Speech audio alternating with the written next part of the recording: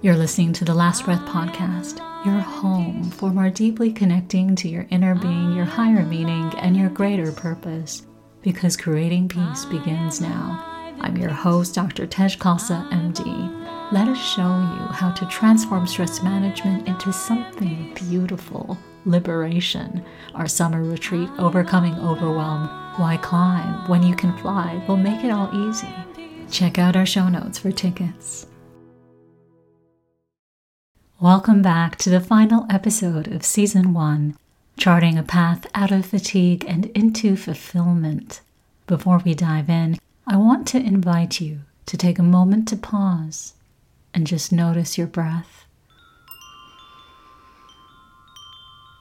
Don't try to change it. Don't try to think about it. Just be with it. Become present to the movement of your breath in and out of your body.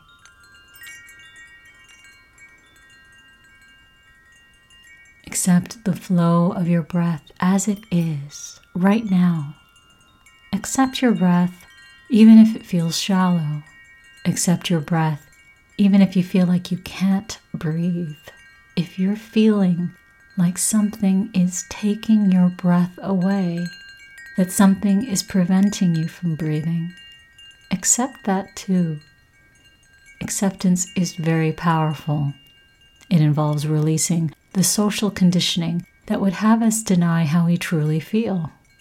Acceptance is therefore a movement in the direction of truth, the starting point on the path towards freedom and justice. I spoke at an event recently for a large American nonprofit organization devoted to reproductive justice. And at the very end, during the question and answer portion, one beautiful gentleman spoke up, a black gentleman, and he said this to me, and I'm paraphrasing here. Everything you taught us today is so beautiful. I love all of it. I love your authenticity. I love the images in your talk, the practices. Everything here is beautiful. But I'm still so tired. I'm just exhausted.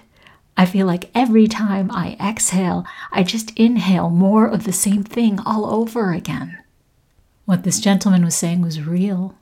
If you're listening from outside the United States, you may have heard that in America we are currently facing a massive, highly coordinated attack on reproductive rights at the highest levels of the land by our own Supreme Court. And this attack is a form of denial, a denial of basic human rights and dignity, as outlined by the World Health Organization, which considers reproductive rights, including access to contraception and abortion, to be critical human rights issues. The outward attack is real, and just as important is the need for self-care, for repair. This is a critical daily practice when you are living in constant resistance to outward aggression, be it brutality or structural violence or overt discrimination or implicit bias or judgment or all of the above. To live in constant combat mode is toxic to your health. It will drain you, leave you fatigued, and lead to the biological wear and tear that makes you vulnerable to disease. The only alternative is to invest in yourself, to honor yourself as your own best thing, to affirm that the peace and justice you long to create in the world already breathes, already lives deep inside you. To invoke Toni Morrison's Nobel Prize-winning novel, Beloved, you are your own best thing. You are. If you're going to have some kind of tomorrow, if humanity is to have a better tomorrow, then it begins within you. Just being you. Now come back with me to this national speaking gig and to this gentleman, this activist for reproductive rights who felt exhausted. That's exactly how the forces he was up against wanted him to feel. Because when he's tired, they have an opening. How could I possibly explain to this man? How could I reach him and have him wholeheartedly feel that he is his own best thing? His fatigue felt like a prison, barring my words from reaching him. How was I going to scale this wall and bust him out? I didn't know, but I did know that if I just started with honoring and accepting exactly where he was at, a path would open, would find a way through together. I started talking. The experience of exhaustion is so real. The experience of exhaling, only to inhale more of the same thing all over again, is so real. And I kept talking. I talked about rest as revolutionary, an idea that has specifically been advanced by the Black Liberation Movement. And just as I was speaking on rest, it came to me. I knew exactly what I really needed to say to this gentleman and his organization. But I bit my tongue. I swallowed my words out of a force of habit. I was fresh out of the corporate academic medical space I was accustomed to representing, and standing now on my own stage, I didn't know if the organization I was speaking to could handle what I was really thinking. And yet, the more I talked, circling around what I really wanted to say, the more I realized I was also circling around this gentleman's heart. The only way to start breaking through the fatigue that separated us would be to speak the truth, to speak out loud what I knew inside to be the truth of my experience. So finally, in the presence of this massive American nonprofit and some of its executive leaders, I said this: you must prioritize your self-care, because if you don't have a daily practice, what is constantly coming at you will wear you down, and it will colonize you on the inside. And just like that, I used the word colonize. In that one word, I was naming the cardinal sin of a white settler population that had enriched itself off of the dehumanization and enslavement of Black people and the genocide of this land's indigenous peoples. I spoke out loud to an American organization, to a Zoom room that I imagined to be my brothers, sisters, and siblings, a Zoom room of white folks, Black folks, Latinx folks, on the need to disrupt the violence of colonizing ideology through a daily meditative practice. Despite my initial fear of a backlash, I felt something shift. I felt a deeper connection to the group, even though we were in a virtual gathering. I saw the chat light up. I felt a deep peace well up from inside me. A colleague of mine, an abolitionist who brought me in to speak with the group, called me a couple of weeks later, having followed up with the organization. She said their biggest takeaway was that if they don't have a daily practice of self-care, the very things they are fighting to overcome are going to colonize them on the inside. Listening and learning that this message had landed in their hearts brought me enormous joy. My parting message to them had resonated the way one of Congressman John Lewis's parting messages had deeply resonated with me. In his final memoir, Carry On, Reflections for a New Generation, this freedom fighter called on everyone to have a daily practice of opening up their inner space. He said, if there's one thing that I've learned in all my years, it is that transformation begins within. If you want to change the world and bring about a more peaceful society, you have to start with yourself. There is a battle that rages within. When you're angry, you're quick to fight, place blame, complain, and criticize. If your inner life is in turmoil, how can you expect others to join you in your mission to heal the world? What the congressman is saying here, I think, is that meditation in the form of deep, deep inner reflection, excavation, is a decolonizing methodology. You see, I can't change history. I can't pretend away atrocity. I can't wave a magic wand at the systems of oppression that shape the movement of every human in this world, including myself. But I can start to call back my power through my daily practice of meditation. Those external forces coming at me also show up every day inside me, in the battle raging within. Through my daily practice, I can decolonize. I can feel into and reveal at the root what ails me. It heals me. It clears the path back to peace within, and somehow always helps me see how I can go forward. Let me give you a concrete example. 2 years before the murder of George Floyd, I had my first encounter with Minnesota law enforcement. It wasn't even an encounter, to be honest. My son and I were in the back seat of a taxi heading to the Minneapolis-St. Paul airport. Alongside us, in the left lane, riding side by side with us, was the notorious black and white body and red and blue light bar of a Minnesota cop car. It was too close for comfort. I felt my shoulders tense up, my heart started to race, and my breathing got shallow. I thought of my little 3-year-old, my innocent black child sitting on my right side in his booster seat, and the large white police officer driving in the car to the left of me. I was sitting in the middle of what felt like violence. I was panicking. I didn't know what to do. So initially, out of habit, I did what I normally do in clinic with my patients before I meet them. I tried to send the cop car some love, just one honest, kind wish. Inside myself, I whispered, "May everyone that sits in the back seat know peace and be protected.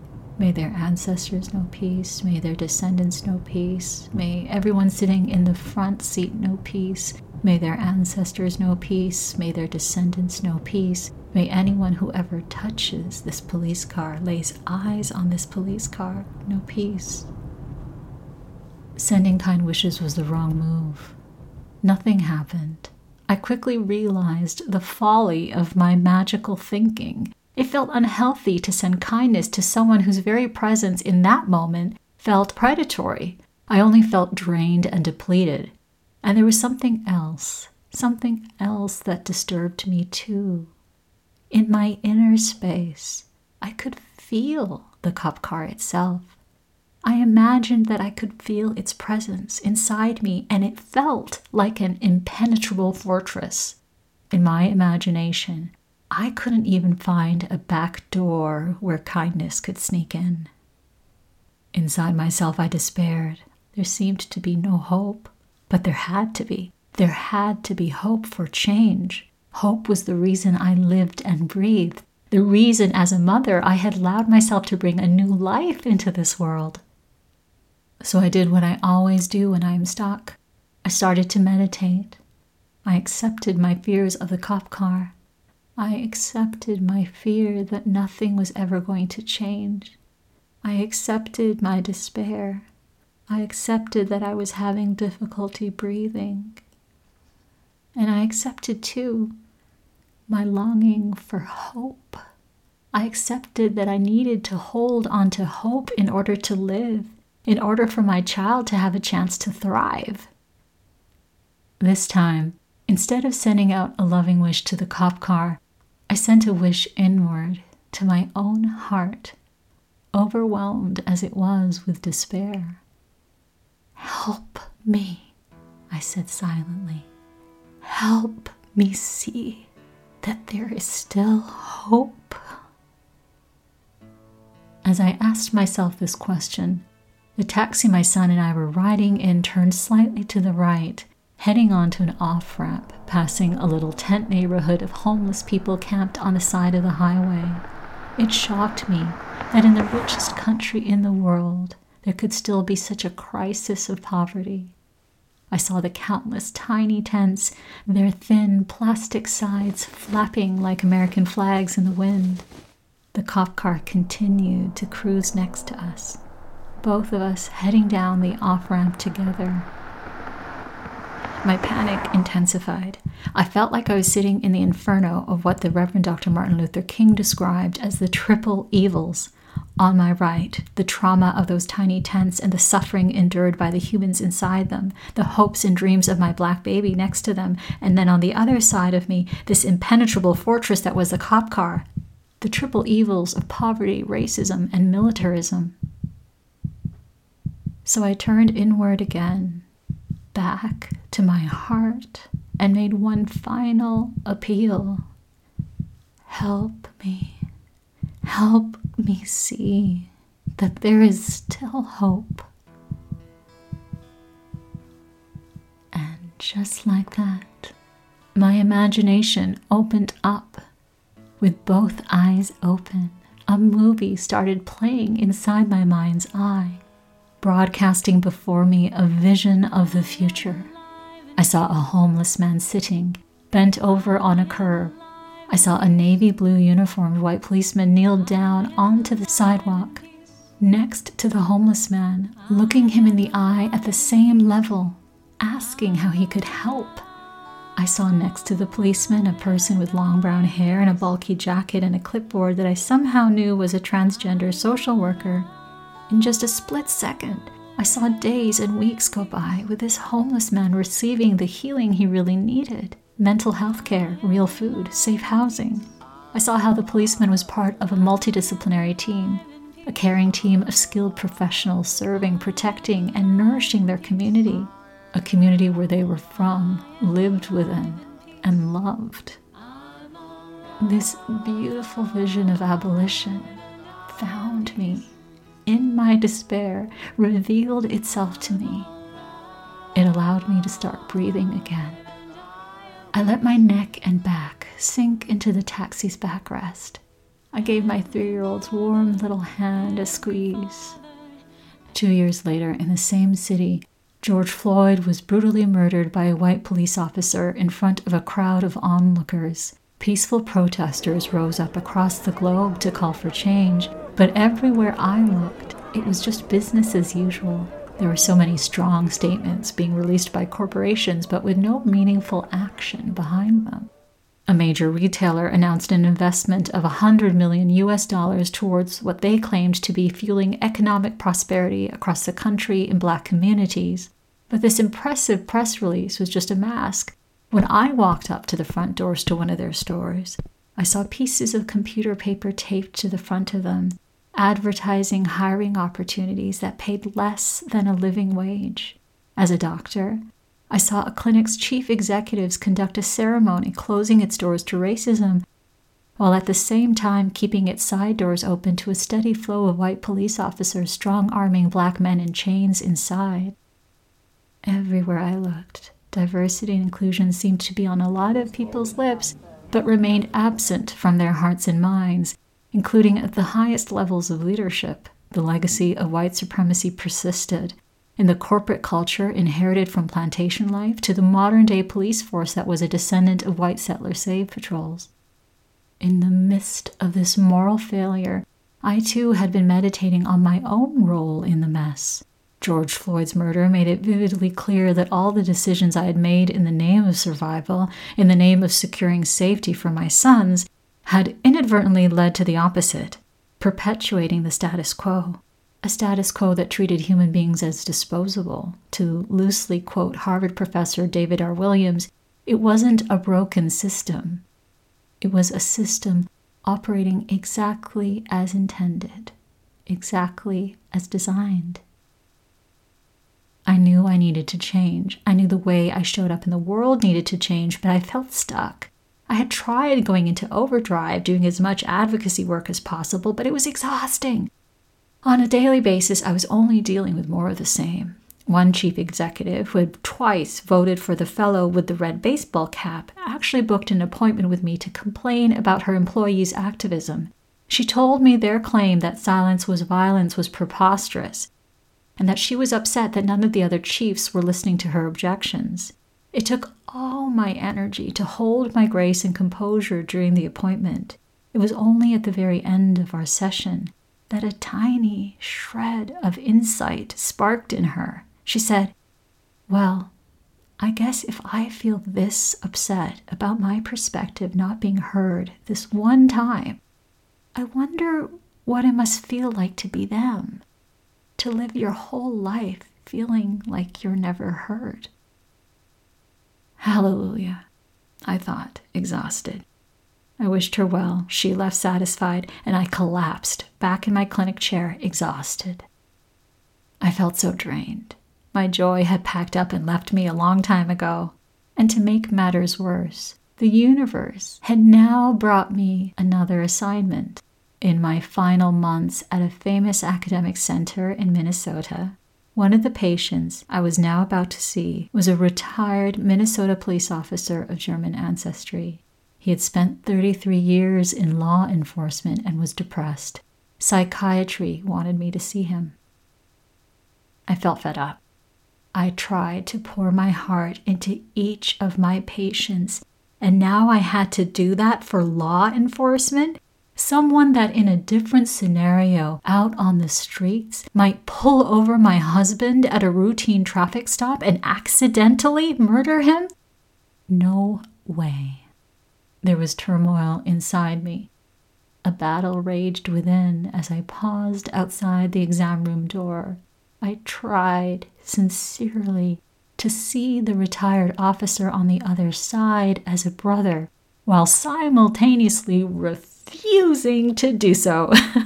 About 30 seconds went on like this. I was wasting precious seconds hesitating outside the clinic door, so I gave up. But more specifically, I gave up bypassing my own feelings. Instead, for the first time since George Floyd had been murdered 1 hour from my door, I accepted how hard this all was for me. I accepted how draining it felt to always be the one responsible for fixing other people, for feeling like I had to fix the world. It was totally unsustainable to carry the burden of others on my shoulders. There had to be another way. There had to be, but I was so tired. I couldn't even feel what it would be. I had lost my hope for change. So I accepted that. I accepted that I felt hopeless, that I felt lost. I accepted that I felt trapped. And instead of sending the fellow on the other side of the door a kind wish, I sent some authentic kindness inward to my own heart, hampered as it was by fatigue. Help me please. Help me navigate this. Let my grace have the final word. I felt something spark in me. I didn't know what it was, but it was an honest connection within. It was enough. It gave me the strength to go in and face this retired police officer. I pushed the exam room door open and stepped inside to find a giant of a man. He must have been at least 6'5", bent over in a chair, like a mighty tree trunk that had caved over after a violent storm. His head was hanging down. He had pale skin, blonde hair, threaded with silver. He kept his eyes fixed on the carpeted floor. He did not look up. I gave some opening remarks and then sat back, listening. He talked for about 10 minutes uninterrupted, revealing to me that he felt suicidal. He was losing hope that anything could ever get better in his life. He kept saying to me, "I just don't know. I just don't know. I just don't know." My petite brown 5'2" frame sat straight in my swivel chair, facing him, inside me. A totally different scene was at play. My mind felt like it was in the middle of a game of volleyball. 1 minute, my attention was inside the court of my heart, connecting to this man and his story. The next moment, my attention was bouncing out of bounds, getting lost in the clutter of my personal grievances and resentment. All I could do was accept that I was fumbling back into the noise of my own thoughts. And every time I did that, I was able to return my attention and intention back into the present moment, back into the game, listening deeply to this man's words and his heart. It took a lot of moment-by-moment discipline, being intentional with my attention, but I softened so that when the gentleman in front of me stopped telling me his story and got stuck on the words, "I just don't know. I just don't know. I just don't know," I was ready. I volleyed these words back to him. "I don't believe you." For the first time, he lifted his head to look directly at me. His blue eyes met mine. They had a cloudiness to them, a cloudiness I had seen often in folks who were depressed. But nonetheless, I could see that my remarks had sparked his curiosity. "What? What did you say?" my patient asked me. He sat up straight to listen. He was even taller than I thought. His features, his frame, were a tower of edges, like an old tree. "I don't believe you," I repeated, and I explained myself. honor your pain. I read about what you suffered as a child at the hands of your father, and I can only imagine the trauma you experienced in your decades in law enforcement. He made an almost imperceptible nod of his head. I continued to validate his pain. I accepted and honored where he was at, and then I gently pushed him a little. And yet, despite everything that happened to you as a child, all the brokenness inflicted on you, I believe, even then, there's more to you than that. I believe that the innocent child you were when you were born still lives, still breathes. I'm certain of it. I read your chart. I read about your granddaughter. I read about how she said, "Why is Grandpa angry all the time? Why is Grandpa angry all the time?" I think her own innocence awakened you. It awakened that deep part of you, the truth of who you really are, to reckon with everything that has happened on the surface of you. All these knots of anger on the surface of you are starting to unravel.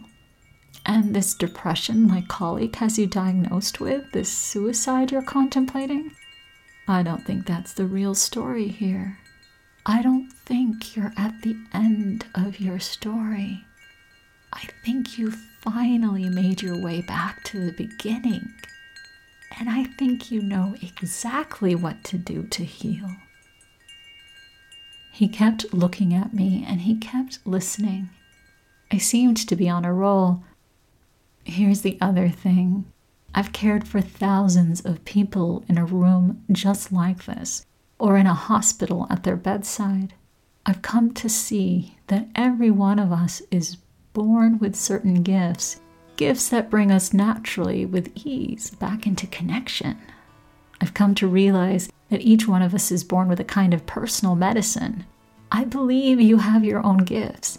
You know what your personal medicine is, that medicine that takes you back to your wholeness, that takes you effortlessly back to that deep, deep peace within you. What is it? What is that thing that's going to help you heal now and help you heal what happened to you? I saw something stir in his eyes. I just kept talking. So all this is why, when you say you just don't know, you say you just don't know what to do, I don't believe you. I think you know exactly what to do to heal because you have certain gifts. You wouldn't be alive without them. And more than that, you know deep down you are whole. You know deep down there is peace in you. Everything I'm telling you, you have already experienced. You already deep down know. I sat up straight in my swivel chair, my hands in my lap, thumb and index fingers pressed together in the yogic posture for channeling wisdom.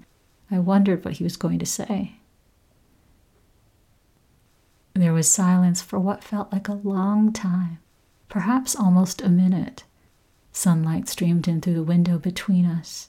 I remained sitting in my plastic swivel chair with my head and back straight, hands in my lap, breathing. He mirrored me, sitting up straight in his upholstered aluminum clinic chair. His blue eyes began to sparkle. "My granddaughter inspires me," he began. I waited to see where he was going to go next. "And I like to volunteer some time at our local women's shelter. I like to fix things up for them. And there is a little girl there that's always following me around. She gets excited every time I show up. I wonder what happened to her to make her end up there." His voice trailed off. "You like to fix things up at the shelter?" I asked, trying to redirect him.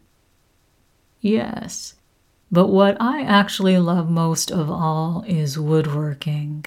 I can start working on a project and get so focused the hours go by without me realizing it. I think when you talk about what brings me peace, That's it. It's woodworking and going out into the woods. I love being out in the woods. I like to camp, but it's been a few years since I did any of those things. I looked at him. Something about you and your story, I said, has me wondering if you are here in this world to be a mender of hearts. Only someone or something broke your heart when you were a child. And I imagine it only got worse with your work in law enforcement. He nodded. So how are you going to find your way back? How are you going to mend your heart? What can you do every day for just a few minutes to find your way back? I was encouraging him to do, in effect, what I encourage you to do on this podcast, to start a daily meditative practice. My patient, the policeman, came up with his own healing plan. He had a workshop at the bottom of his property, but he hadn't been down to it in a couple of years. He was going to start woodworking each day, and he was going to plan a camping trip. I cautioned him, give yourself some ease. You haven't been down to that workshop in years, so if you throw yourself into it all at once, it's going to be overwhelming. It's probably all messy and dusty, and I imagine things need reorganizing. Oh yeah, he said, chuckling. I have some projects for neighbors down there that I was in the middle of. I really need to get going on them again. Don't jump into anything. Don't pressure yourself or guilt yourself into finishing projects, I said, smiling and shaking my head. This is your time for you. It's like a date every day with yourself. Make this feel as effortless as swallowing a pill. I want you to schedule time each day for the next 2 weeks to just go down to the workshop every day and get a feel for the space. Just 10 minutes in there, 10 minutes each day, getting a feel for things. The first 3 days, just open up the windows, get the fresh air flowing in, let the light in, and slowly, after about 2 weeks, start cleaning up a little, feel into it. Let the workshop speak to you and guide you. Listen for what sparks your curiosity. But do this for just a few minutes only, so that you're more likely to return the next day. He agreed. He also agreed to schedule time to go into the woods camping every other weekend. When the appointment was over, we walked out together. He was maybe 6'7", a long column in his brown suede jacket and blue jeans. I felt like a tiny little forest sprite in my flowing navy blue dress embellished with flowers, walking alongside this towering tree. We walked out into the lobby where we found his wife waiting for him. She stood up, thin as a reed, a weathered look on her face, a frown, and fluffy white hair. They made an odd pair. My patient smiled as we said goodbye. He actually looked happy. I felt relieved. I had done my job. We met a few more times. On our last session, just a couple of days prior to me wrapping up my tenure as a physician at the clinic, we took extra time at the end of our appointment to say our goodbyes. He told me he had stopped volunteering at the women's shelter, saying that all the stories of broken homes and abused children were too triggering for him. He also disclosed that he and his wife were going through a trial of separation. Yet he told me he felt like he was back to living again. It was complicated being alive, but he was navigating it. He was spending time regularly camping out in the woods. He was also spending time in his workshop, woodworking. He was no longer suicidal. He told me he was grateful to have met me. I said to him, I'm grateful to you too. I have to be honest that when we met soon after the murder of George Floyd, knowing you were law enforcement was really triggering for me. I'm the mother of 2 black little boys. My husband is black. I have a practice of seeing every patient before I walk into the room as my family, but it was a struggle to see you that way. But when I actually met you and started listening to your story, You helped me. In listening to you, I realized you are in many ways an extension of myself. You too exist in this world as a mender of hearts. Thank you for helping me mend mine." My patient listened. He remained silent. At least half a minute went by. When he finally spoke, he did so with great care, weighing each word. "I was going to say to you, Dr. Khalsa, at first I was going to say to you that I wish your boys and your husband safe haven in this world. But then I realized I wish them more than safe haven. I want more for your children than just that. I wish them freedom, the freedom to be themselves, the freedom to be fully themselves in this world, the freedom to be who they were born to be."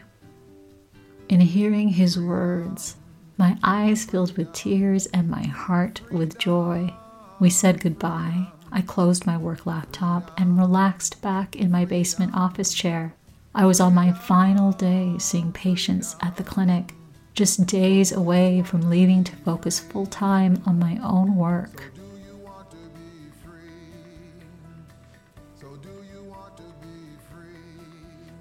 If you've been walking by my side through Season 1, along this path out of fatigue and into fulfillment, you might remember that when we began our journey, I was in a very different place. I was a tired mom with an infant longing for something more than my cubicle, but I was so afraid to venture into the unknown. Just doing something as ordinary as opening up a business bank account almost never happened for me.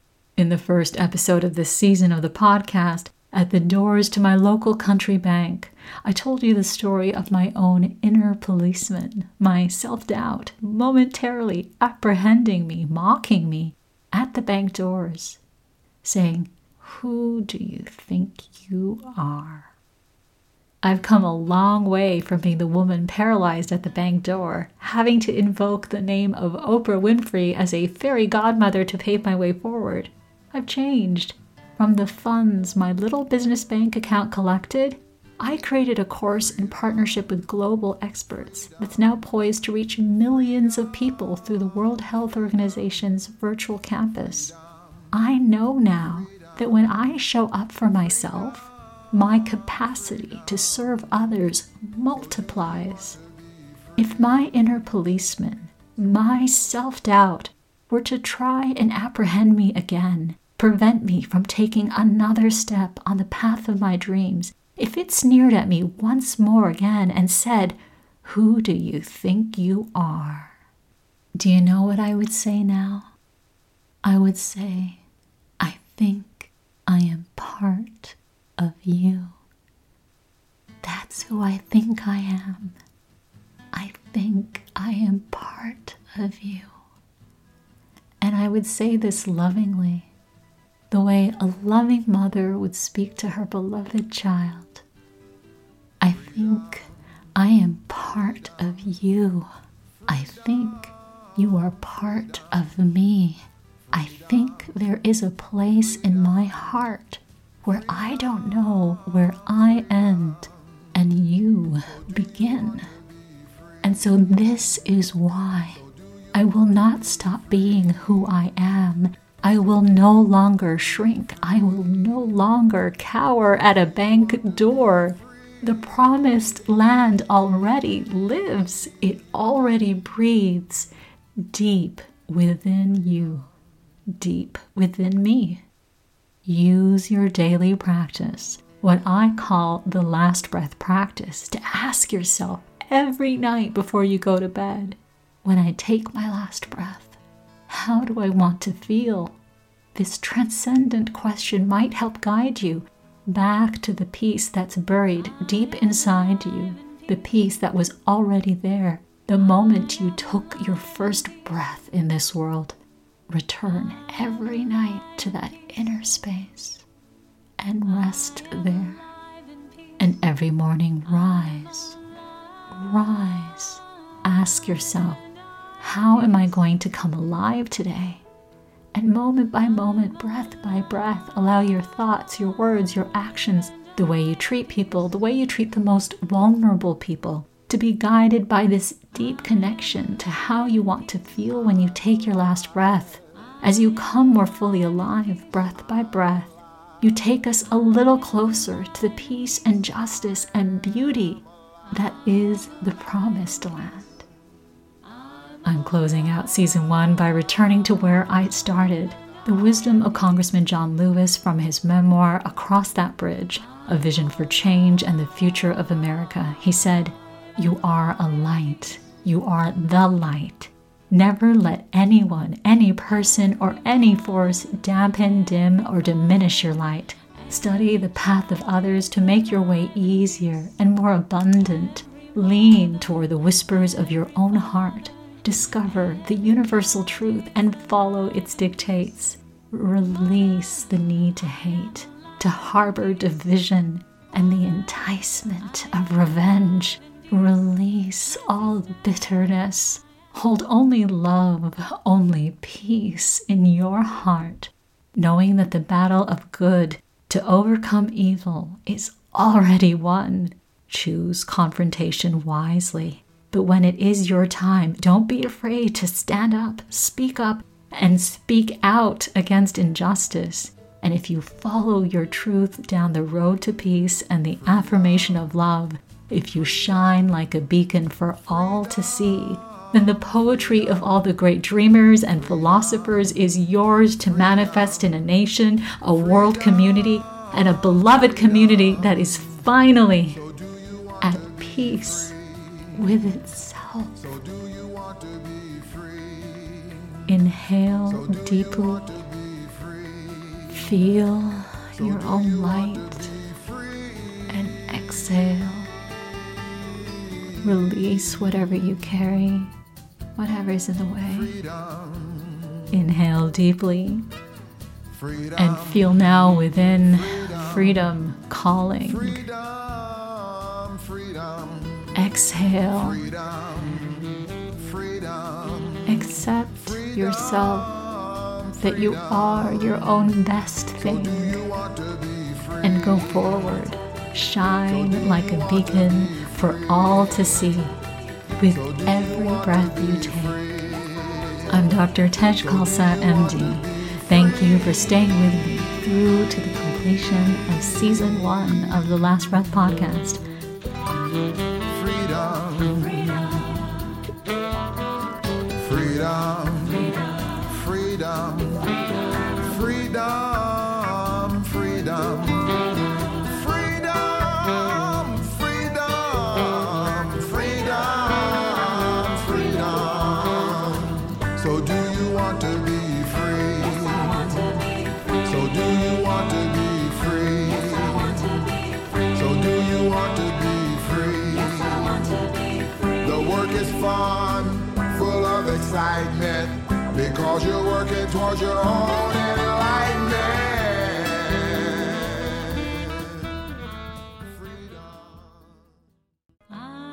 The Last Breath podcast is written and hosted by me, Dr. Tej Khalsa, MD. The podcast theme song is written and performed by me. I'm a physician and educational consultant to the World Health Organization. The views expressed on this podcast represent my views only, specifically my own mission of connecting stress management, resilience, and well-being to our collective secret longing for rehumanization and liberation.